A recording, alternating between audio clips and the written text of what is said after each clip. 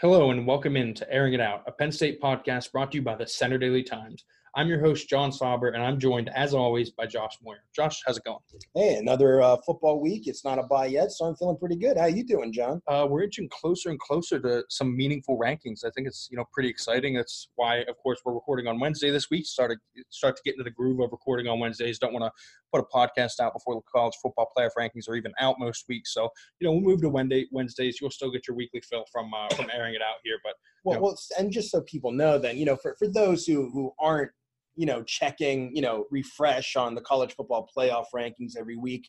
The first rankings will not be coming out not next Tuesday night, but the Tuesday night after. So in 2 weeks, those are the rankings that really matter. The College Football Playoff Committee, Penn State, wins this week. They'll certainly be in the conversation for one of those top 4 spots. I don't think they've kind of earned or proved themselves there yet. But again, these are the rankings that matter. And that's why we're moving to Wednesday, so we'll be able to talk about Tuesday night.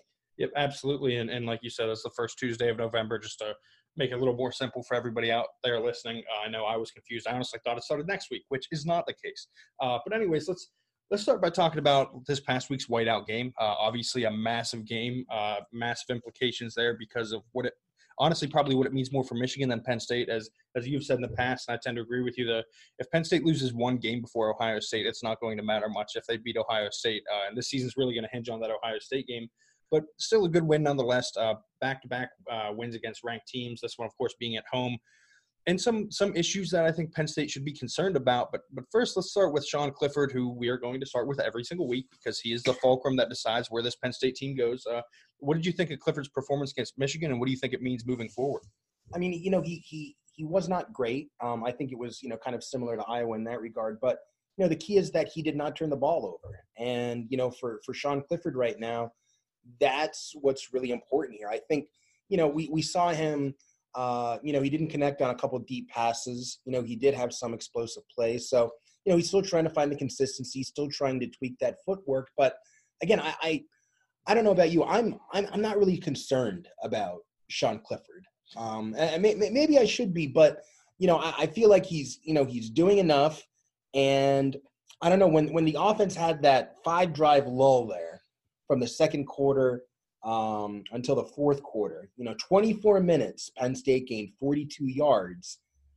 I don't put that. I don't think you can put that all on Clifford. Again, the running game vanished. The Penn State didn't have Noah Kanan. And, again, I mean, Kirk Herbstreit told us Friday, he thinks that Clifford can make all the plays, can make all the throws. It's just a matter of, is there a receiver who gives him that vertical deep threat? Because KJ Hamler is more of an underneath guy. And we saw him connect there. I'd really like to see, I know I'm kind of throwing in a lot of topics here all at once, but, I'd like to see, more Justin Shorter or Daniel George. They need to become more of a threat, so it's not just a Hamler-Fryer move. So yeah, I mean, there's a lot of things to take out of Saturday's game, but, again, Sean Clifford, I don't think he's going to, pin up this game program in his bedroom or anything, but, I don't think there's anything for him to be, ashamed about. If I'm him, I'm happy with this game. Yeah, I think he played well enough to win, and I think that's what they're going to need from him most weeks. Of course, if you're a Penn State fan, you'd still like to see him take that next step into being an elite quarterback, which I think, he has a chance to get to by the end of the year. We're only 7 games in. Seven career starts. I mean, yeah. Hey, you got to start somewhere. And I think where he started, and you've been able to see his growth. And I think, we saw right after the bye, against Maryland, just how good he can be. So yeah, I mean, these are some growing pains here, but the important part is that he's not making a lot of mistakes when it comes to turnovers. And that has really been key to Penn State's success so far. One of the best teams in the nation in terms of not turning the ball over. Yep, and that's really all you can ask for him at this point. A lot of times with young quarterbacks, you'll get those, those nerves will manifest themselves in turnovers. And for him, it's been a little bit of skittishness in the pocket, which we didn't see as much of against a strong Michigan defense this week, which I think is a good sign for him. Of course, he's got one more test before another big-time matchup against Minnesota. That's this week against Michigan State. We'll see how he does then. It's another tough road environment. He didn't look his best against Iowa. I still have some concerns there about how he's going to do in those types of environments. And, he really needs to get those under his belt to get that experience and to just sort of feel okay in those situations, which is, the mental part of it for him is going to be big. But you mentioned he's got 2 interceptions this year, and we talked to him after the game, and he was pretty frustrated when he found out that he had 2. He said he shouldn't even have those 2. And but I think that says a lot about him and his mentality and, how he views, the security of the ball and how important it is to hang on to it. I think right now he's playing well enough for Penn State to make the playoff. And, if he continues to improve, then who knows where the season goes. But for the time being, I mean, this is really all you can ask for as a Penn State fan. And, I know I say this every week, but, I think it bears repeating. Again, we see a lot of room for Sean Clifford to improve. Certainly he's, not hitting every throw downfield. He can certainly improve on those passes that are more than 20 yards. But, again, if you look at the rest of the Big Ten, it's not as if this is a conference, swimming in quarterbacks. After Ohio State's Justin Fields, Sean Clifford would be overall in the Big Ten, Sean Clifford would maybe be the second or third quarterback I take if I'm able to draft a QB in the Big Ten. So after Justin Fields, maybe one QB comes after him. Yeah, I think at this point it might be Clifford. We talked a little bit about Jack Cohn last week for Wisconsin, and then, of course, they lose to Illinois. Yeah. So, I mean, you see Clifford out there not having those sort of fatal mistakes that Cohn had against Illinois. He threw that pick that allowed them to go downfield and win the game on that game-winning field goal.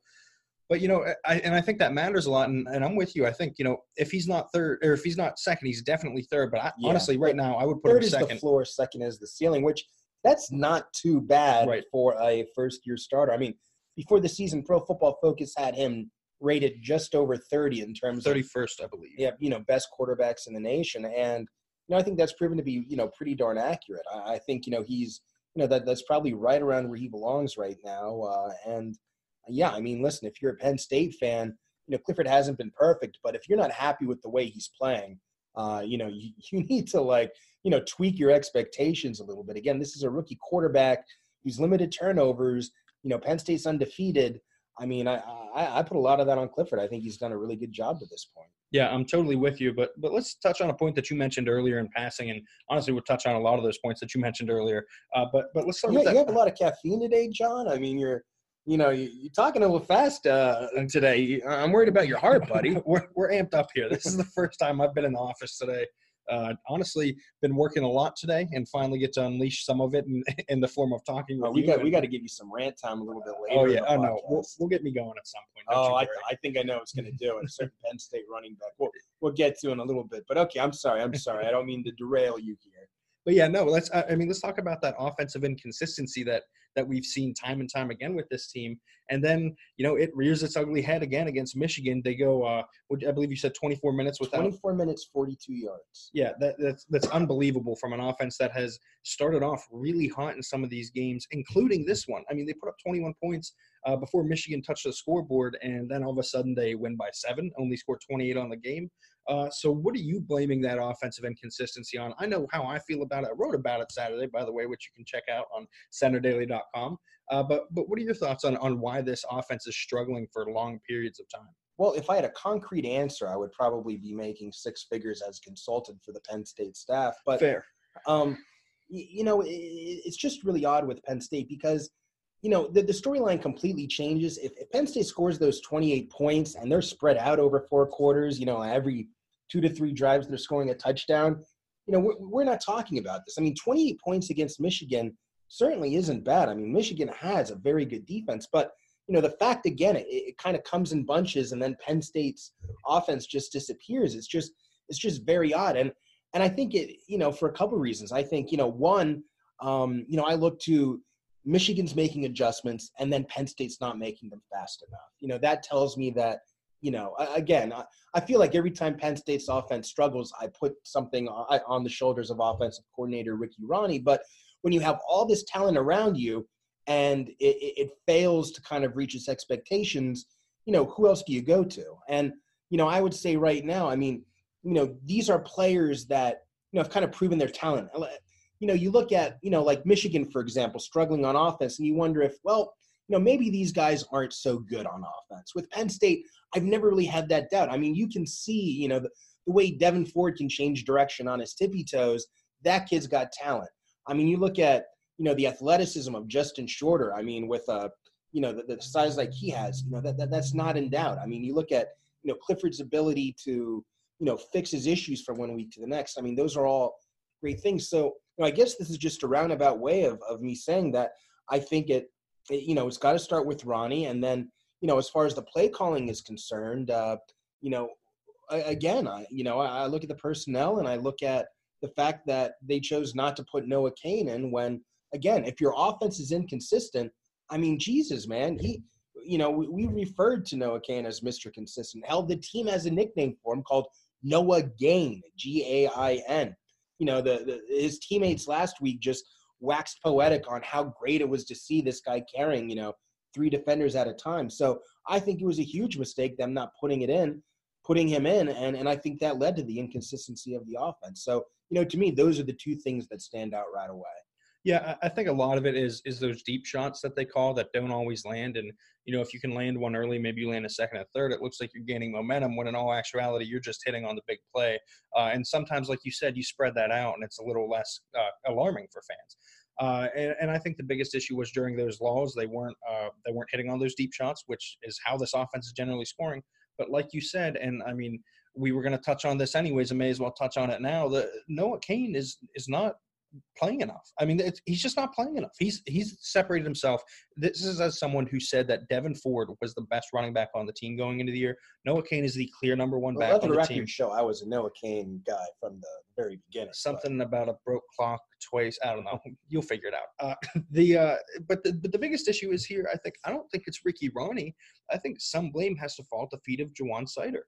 I mean, you need to play your best backs, and for all intents and purposes, it sounds like he's in charge of the running back rotation, has autonomy there. And they're not playing Noah Cain nearly enough. I get what you're saying. And I mean, it does sound like ultimately it falls to the position coach in terms of timeshare and everything like that. But it is something they talk about as a group and something they agree on, ahead of every game. And something that we've heard from James Franklin repeatedly is, hey, if someone has a hot hand or, the flow of the game, something changes, we'll adjust. No, they haven't. No, they have not. And I think that was on full display against Michigan. Yeah, and, I get it. Ricky Slade had that big run early, and he hasn't seen the best blocking this year. In his defense, we get on him a lot for how he's played this season, but he's not getting the blocking that some of the other backs are, and he gets the blocking, has a huge hole and busts it for 44 yards up the middle. But you can see most of those backs make that play in that situation. And and truth be told, there's not a lot of reason to be playing anyone other than Cain for at least 50% of the snaps at this point. He's the clear best back on the team, like I said. He's the guy that when the offense is struggling, he can keep the chains moving, which when you hit those lulls, which we've seen is such an issue for them at this point this year, you need someone, like you said, who's going to consistently get yardage for you. And Noah Cain is that guy. And yes, maybe you have to run it more than you want with this, pass-heavy offense, which I understand is not – it goes against the grain sort of what you want to do schematically. But as far as I'm concerned, if you're hitting those lulls and you find out, maybe you have one drive, it doesn't work, whatever. A second drive, things start to fail again. That third drive, you need to go to someone who's going to consistently get you yardage, consistently move the chains for you. And to this point, that's been Cain. And honestly, they also need to work underneath a little bit more with Pat Freiermuth too. Some of that falls at the feet of Sean Clifford because he does miss them more often than he should. But they need to work underneath more to sort of open up those big plays. And by all means, those big plays are very important to this offense and very important in football. You need to take a ton of shots, especially against most Big Ten defenses. But right now, they also need to mix in at least a little bit of underneath game to sort of open that up and give those guys the opportunity to stretch the field. Let me backtrack a little bit. One thing that did cross my mind, and I'm just kind of speculating here a little bit, but, if you're not going to play Noah Cain against Michigan, the only reason that I can think to me that would make sense is the fact that Michigan blitzes all the time. Maybe they're worried about Noah Cain's pass blocking. He is a young guy. Maybe, Ricky Slade or, Journey Brown is somebody they're more comfortable with. I'm really not sure. To me, that would make some semblance of sense. I still think then you need to adjust, which they didn't do. But, maybe that's why he didn't factor into the game plan as, dominantly as we kind of thought he would. And, that's why I think, though, against Michigan State, we could see a whole lot more, of Noah Cain compared to what we saw in the Michigan game. One thing Michigan State does is they take away the explosive play. If you're going to beat Michigan State, it's almost better to have that conservative game plan, get those first downs, have those long drives. And if you're going to beat Michigan State that way on Saturday, it sure seems like that should start and end with Noah Cain. Yeah, and honestly, we've seen this, like you said, with Michigan State in the past. They're going to back their corners off. They're going to play cover 4 like they always do, which means dropping into 4 zones deep to make sure you can't beat them over the top, occasionally rolling a safety down to prevent the run.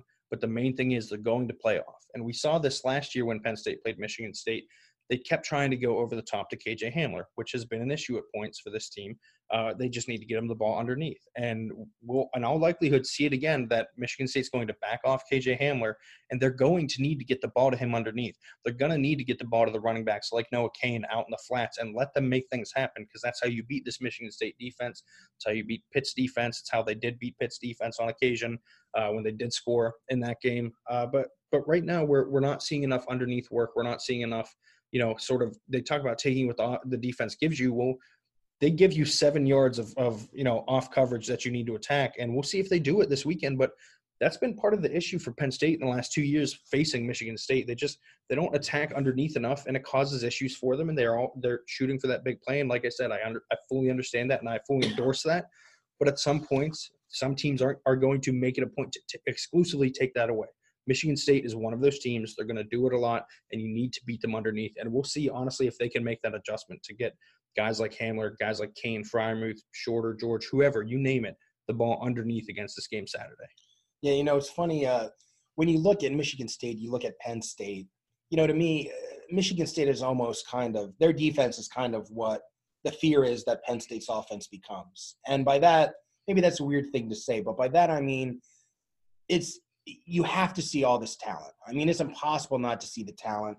Michigan State, I want to say, returned at least 8 defensive starters. And after the Arizona State game, 2-3 weeks into the season, beat writers there were already proclaiming, hey, this Michigan State defense might be the best that Mark D'Antonio has put out since the 2013 season where they went to the Rose Bowl. This could be the best Michigan State defense in a long, long time. And, then what happened? Michigan State faltered. There were some injuries, and, better teams just picked apart the Spartans to the point where they went from that to, 3 straight games where they allowed more than 30 points. So, again, I mean, they have all this talent, they have all this potential, but they failed to live up to it.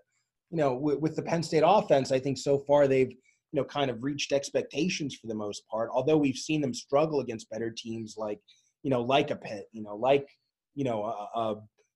Iowa, where they haven't lit up the scoreboard a lot. We've still been able to see that talent, and they've been able more times than not to really light up the scoreboard. So, I think that's kind of an interesting matchup to watch this week, Penn State's passing offense versus, the Michigan State secondary, and especially, the big play and this kind of talent on talent, potential on potential. Yeah, and what you mentioned is a really key point here, and that's that Michigan State defense has been shredded the last 3 games. It's not like they're just getting beat; they're getting dominated. Indiana put up 31 points on them in a game that Michigan State won 40-31, but it was close late. Ohio State beat them 34-10.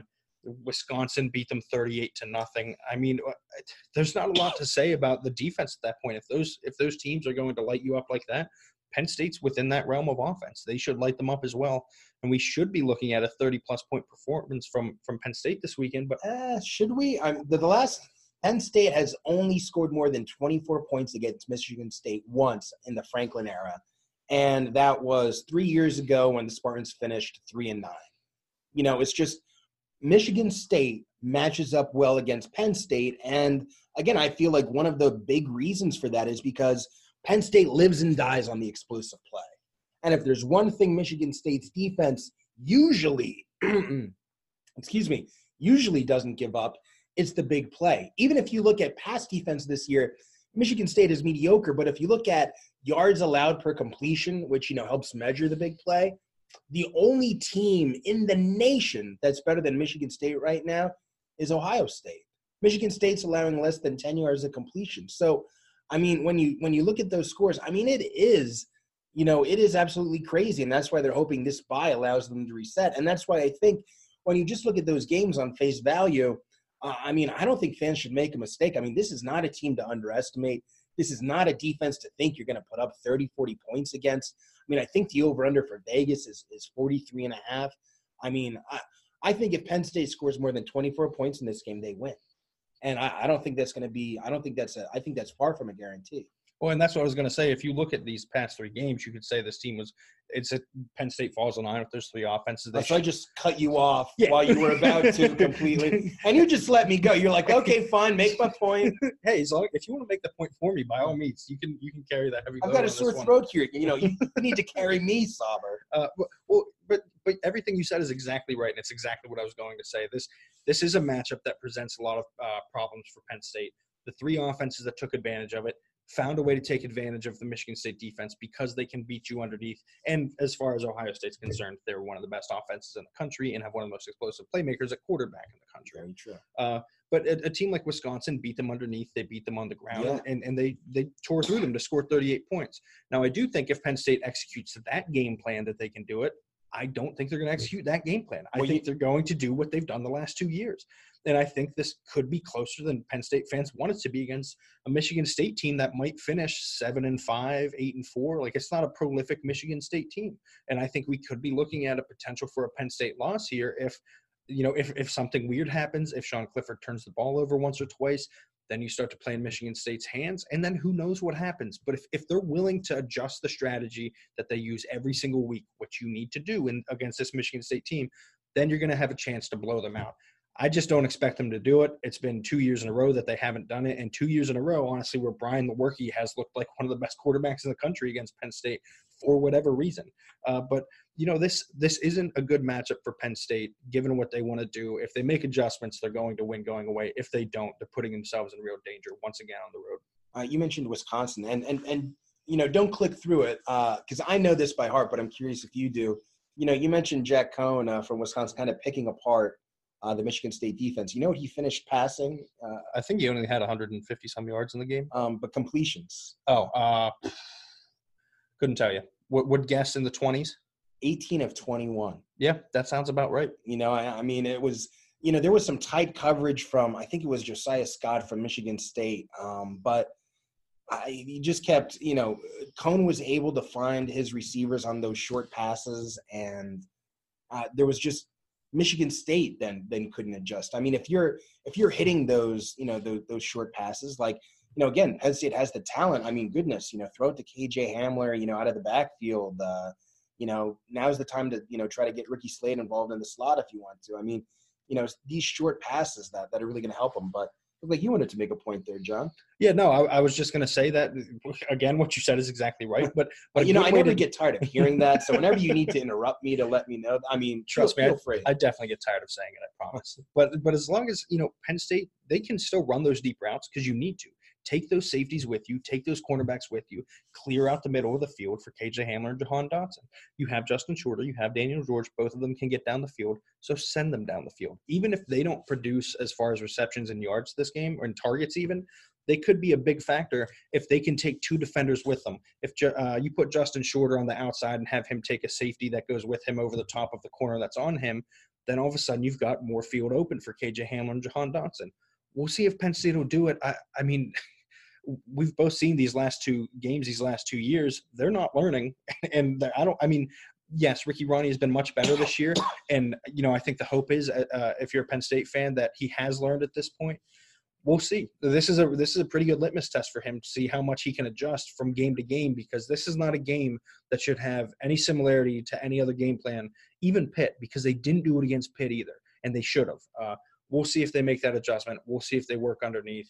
But like I said, this is a dangerous game for Penn State, and one that I don't think is going to be a walkover. I know a lot of projection models have this as a 17-ish point win for Penn State. Ooh, no. Yeah, I would lean closer to, like you said, if they score 24, they probably win. I would guess 24 to 17-ish right now.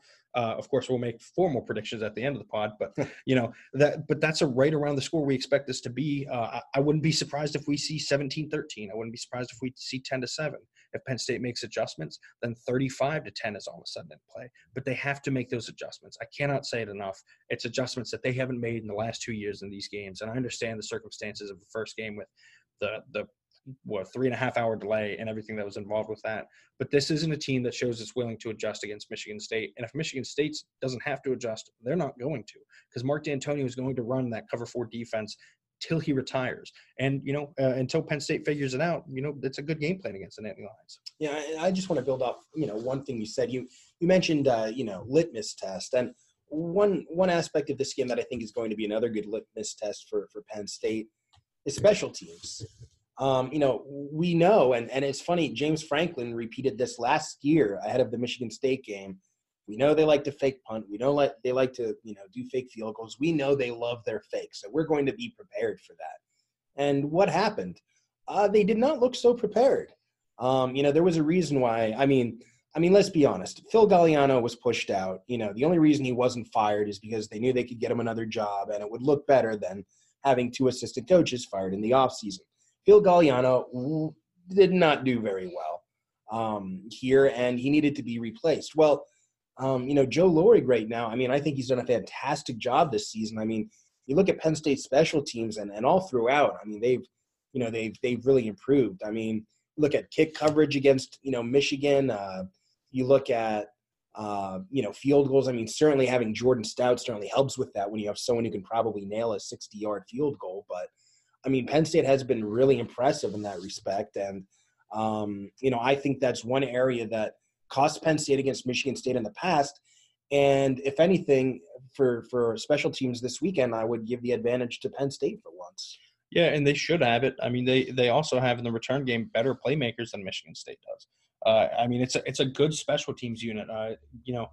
Bill Connolly rates the SB Plus rankings. We've talked about them numerous times in the past. It's basically a metric that's all-encompassing and sort of tries to project moving forward. I love Bill Connolly, although I have seen his last name spelled like 20 different ways. Yeah, most of them wrong. All of them wrong, really. I don't think anyone spelled that last name right. And, tough to blame them. Too many double letters really in there. It's real difficult for journalists especially. You'd think we'd be better at it. But anyways, with this Penn State special teams unit, he has them at being 0.3 points per game added on special teams. And, it may not seem like a lot, but that's 20th in the country. That's a lot. That's a really good special teams unit, especially when some of the top teams in the country, like Alabama, is negative from that aspect. They're losing points per game for Alabama. So, we should see a big advantage for Penn State special teams. Well, what is Michigan State ranked? Do we know? We can find that. Actually, while we do that, let's take a quick break. And we're back. But yeah, back to this Michigan State. Our researchers found the data we were looking for. And by that, I mean Sauber knows how to Google. Michigan State, ranked as the number 28 team in the country, 80th in special teams SB Plus at negative 0.1. Wait, huh? Did you just say Michigan State was 20th? 28th in the country overall. Okay. Which has everything to do with their defense, and I assume their defense in the first 4 games than more than anything else. Well, now this just has me questioning Mr. Connolly's entire rankings now. Well, I don't think you think you should on that one. Connolly is very good at this. But I just mean Michigan State 28. I understand. I fully understand. But this is a team that 2 of its losses are against 2 of the top 10 teams in the country. That's true. Even though Wisconsin sort of blew it this past week. Yeah, but that Arizona feels State. Yeah, that's yeah, a good. That was close. That's a good point. Yeah. If I was ranking, maybe I'd put him in the 30s at some point. But that's a good point. If you're going to get creamed, make sure it's against 2 of the top 10 teams in the nation. Although, well, I guess Wisconsin isn't top 10 anymore, but I think that point taken. I think that game was more of an outlier than anything else. We'll find that with Wisconsin. For instance, I think this game against Ohio State this weekend is going to be much closer than people are expecting after Wisconsin just lost to Illinois. So it sounds to me like you're telling people to take Wisconsin plus 14 in this game. That's what it sounds like. That's definitely what it sounds like. But no, this Wisconsin team is good, and getting blown out by them is it's not that big of a deal if you're just a middling team, which is a middling Big Ten team, I should say, which is what you are if you're Michigan State. A top 30-ish team isn't too far out from most of the middle of the Big Ten. But yeah, the special teams area is one where Penn State has a distinct advantage, and we'll see what they can make of that advantage. Like you said, Michigan State loves their trick plays. Penn State has not been prepared for them in the past. They should be with Joe Lorg in charge there. We'll see if they are.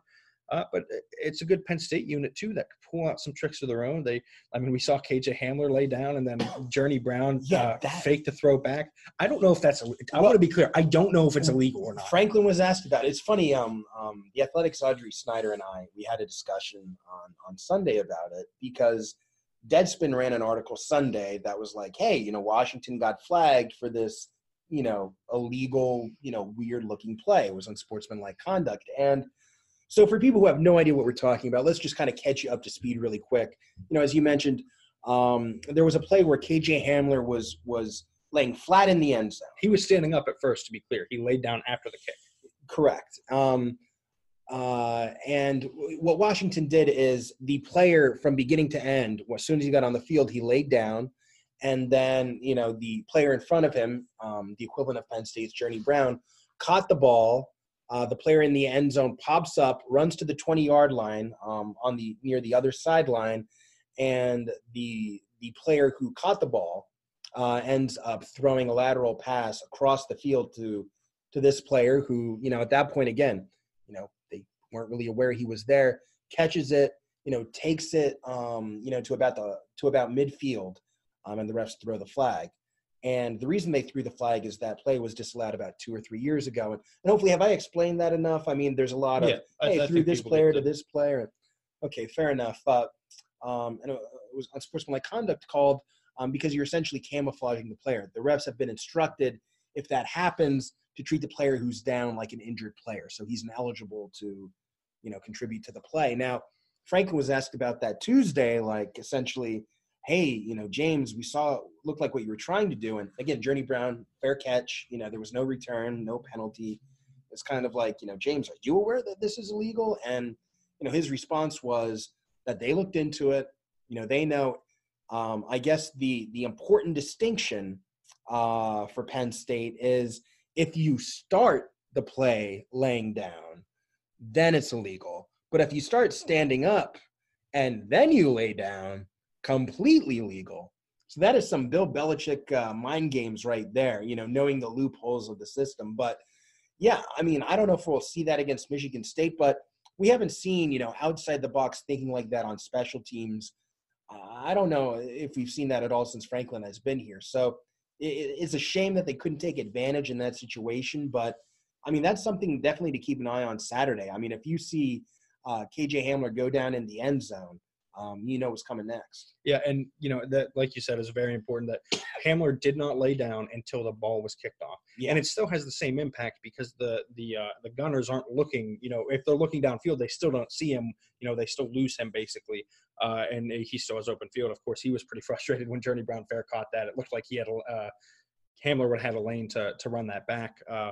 We'll see if they implement that in the future. I think that could be something you see saved for Ohio State. Of course, Penn State was trying to get a little bit of a jolt when they ran it against Michigan. And you mentioned Washington. It should be no surprise, of course, that their special teams unit is second in the country, according to Bill Connolly, with some trickeration like that. I understand why they rule it like that, but it also is just sort of like a no fun police thing where I think, bring back the annexation of Puerto Rico, man. Like, I mean, the fumble. I love those plays. Statue of Liberty play. Like, come on, you need the backyard football. Who didn't run the Statue of Liberty playing backyard football? Yeah, absolutely. Let's bring back the Princeton V and all that. I say.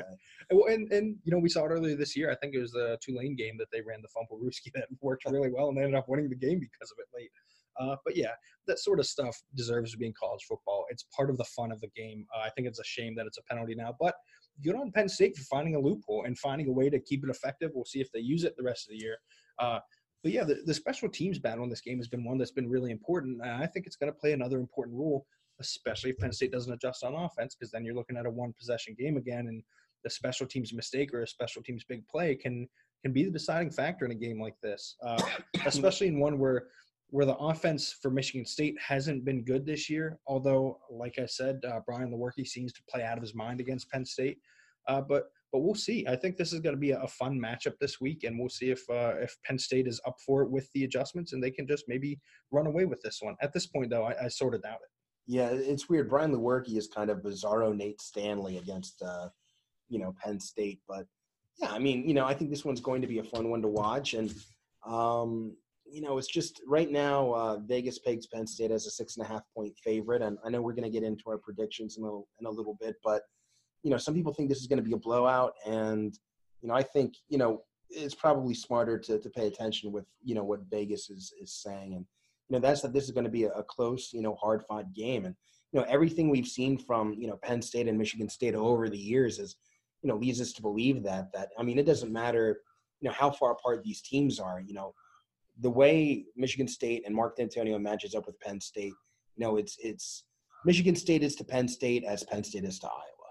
I guess that's how I put it. Yeah, that's fair. It's going to be really interesting to see what Lewerke is this weekend, though.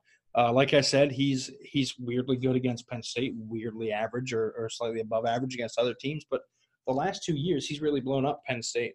And I think that's going to be the matchup that I'm paying attention to most is him against this secondary.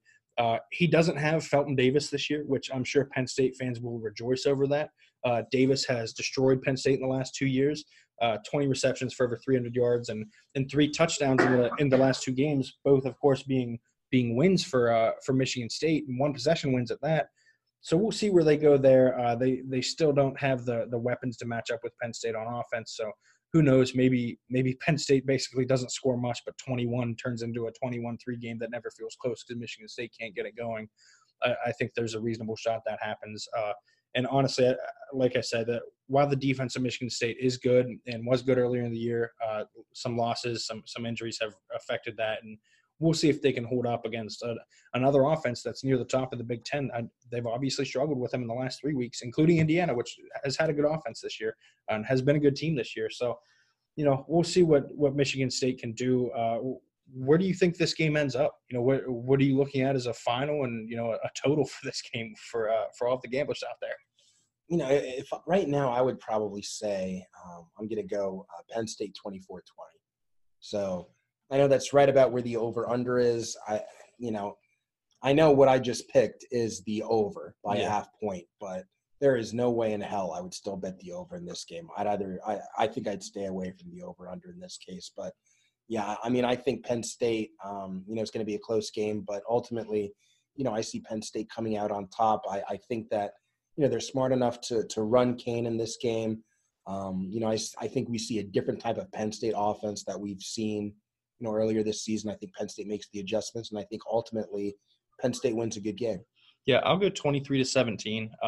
I have reservations about this Michigan State offense. Like I said, wouldn't be surprised if they score less than twice in this game. But I'll go 17 just because they do have a good special teams still, or have good special teams against Penn State. They're obviously not good this year, as I mentioned, but we'll see what they can conjure up against Penn State. I'm sure, like I said, this game will be closer than people want it to be. I mean, there's so many wild cards in this game. I mean, the defense, you don't know what defense is going to show up. Is it the one against Arizona State that had people harkening back to 2013, or is it the one against Wisconsin that allowed Jack Coan to complete almost all his passes en route to a 38-0 loss? Penn State's offense, we've got one that played nearly perfect in a 59-0 win over Maryland, and then just didn't show up for half the game against, Michigan. You don't know kind of what you're going to get from either of these teams. They can both play like they're one of the best teams in the nation, and they can both play like, they're only, one tier above Rutgers. Yeah, and there's I meant that as an insult, by the way. That wasn't a complete. Listen, if someone's bringing up Rutgers, it's clearly an insult. It doesn't matter the sport. One tier. I think right now at this point they're both about 10 tiers above Rutgers. But then again, I think Liberty is at least. Well, they're favored. I was just going to say by that. More than a touchdown. Liberty is favored by more than a touchdown against Rutgers. I mean, I'm not going to say anything else. It's not worth saying anything else. But that's all you need to know. Rutgers is a dumpster fire. Well, I thought the 7.5 plus 7.5 was enough to let everyone know that Rutgers was. Well, I just like to verbalize it because I believe they should be shamed and embarrassed at every turn for putting out such a piss poor product on the field that, beat writers and fans, must endure and are forced to watch. Yeah, it has to be nice for Penn State, though. They get an extra bye heading into a potential Big Ten title game with Rutgers the week before. So I'm sure that's at least beneficial for Penn State fans. Nice little, Thanksgiving week. I believe that's Thanksgiving weekend of relaxation there. But another matchup we didn't touch on much, but the Penn State defensive line wasn't really consistent this week against Michigan. They didn't get to the quarterback, but I don't think that's something that concerns me at all. I mean, you looked at, same way first half against Pitt. That wasn't exactly a harbinger of, oh, no, they're going to be mediocre this season. Michigan has the best interior Penn State's going to face all season. For the most part, Patterson didn't take too long, dropping back. I am not concerned about this defensive line, even just an itty-bitty little bit. Yeah, I mean, I understand that, but for me, it's a matter of the consistency of it. We don't just see them disappear for a quarter. We see them disappear for a game. And we've seen it several times already this season. I still think they're one of the best units in the country. There's no doubt about that. I'm just interested to see, is it one of these units that shows up for games and, vanishes for others? And I don't even think it has to be big games. There's a chance this unit shows up big against Ohio State and then vanishes against Rutgers. They vanished against Maryland. The defensive line had 2 sacks against Maryland, and that was Adisa Isaac getting both of those. And early in the game, Josh Jackson had time to throw the ball. He just, bad, so it didn't matter. And Penn State was able to blow out Maryland. So I don't think Josh Jackson's scouting report is accurate. Yeah, I mean, it's not a difficult one, I will say. But the Penn State defensive line's inconsistency isn't necessarily indicative of what they're going to do that game or how the team is going to play that game. But I think having them, show up for these big games is really important. And if they don't, then maybe that spells trouble for the future of this team. We have big matchups I know we're looking forward to seeing coming up with Minnesota and Ohio State, and the D-line will matter in those games. But it's going to matter this week too, because if they pressure Brian Lewerke, this game will probably be a blowout and there won't be too much of concern. But I don't know if they will, and I genuinely don't, and we'll see if it happens. It's one of the reasons that I project a 1-score game, and obviously you've projected one too. But that'll do it for this week's episode of Airing It Out. You can find us, as always, on Apple Podcasts, Spotify, Google Play, Stitcher, and TuneIn. If you want to read Josh and I's writing, you can subscribe to a sports pass from the Center Daily Times at centerdaily.com/sportspodcast. That's center spelled CENTRE. Follow us on Twitter at @byJoshMoyer and @JohnSauber. Thanks for tuning in, and have a great day.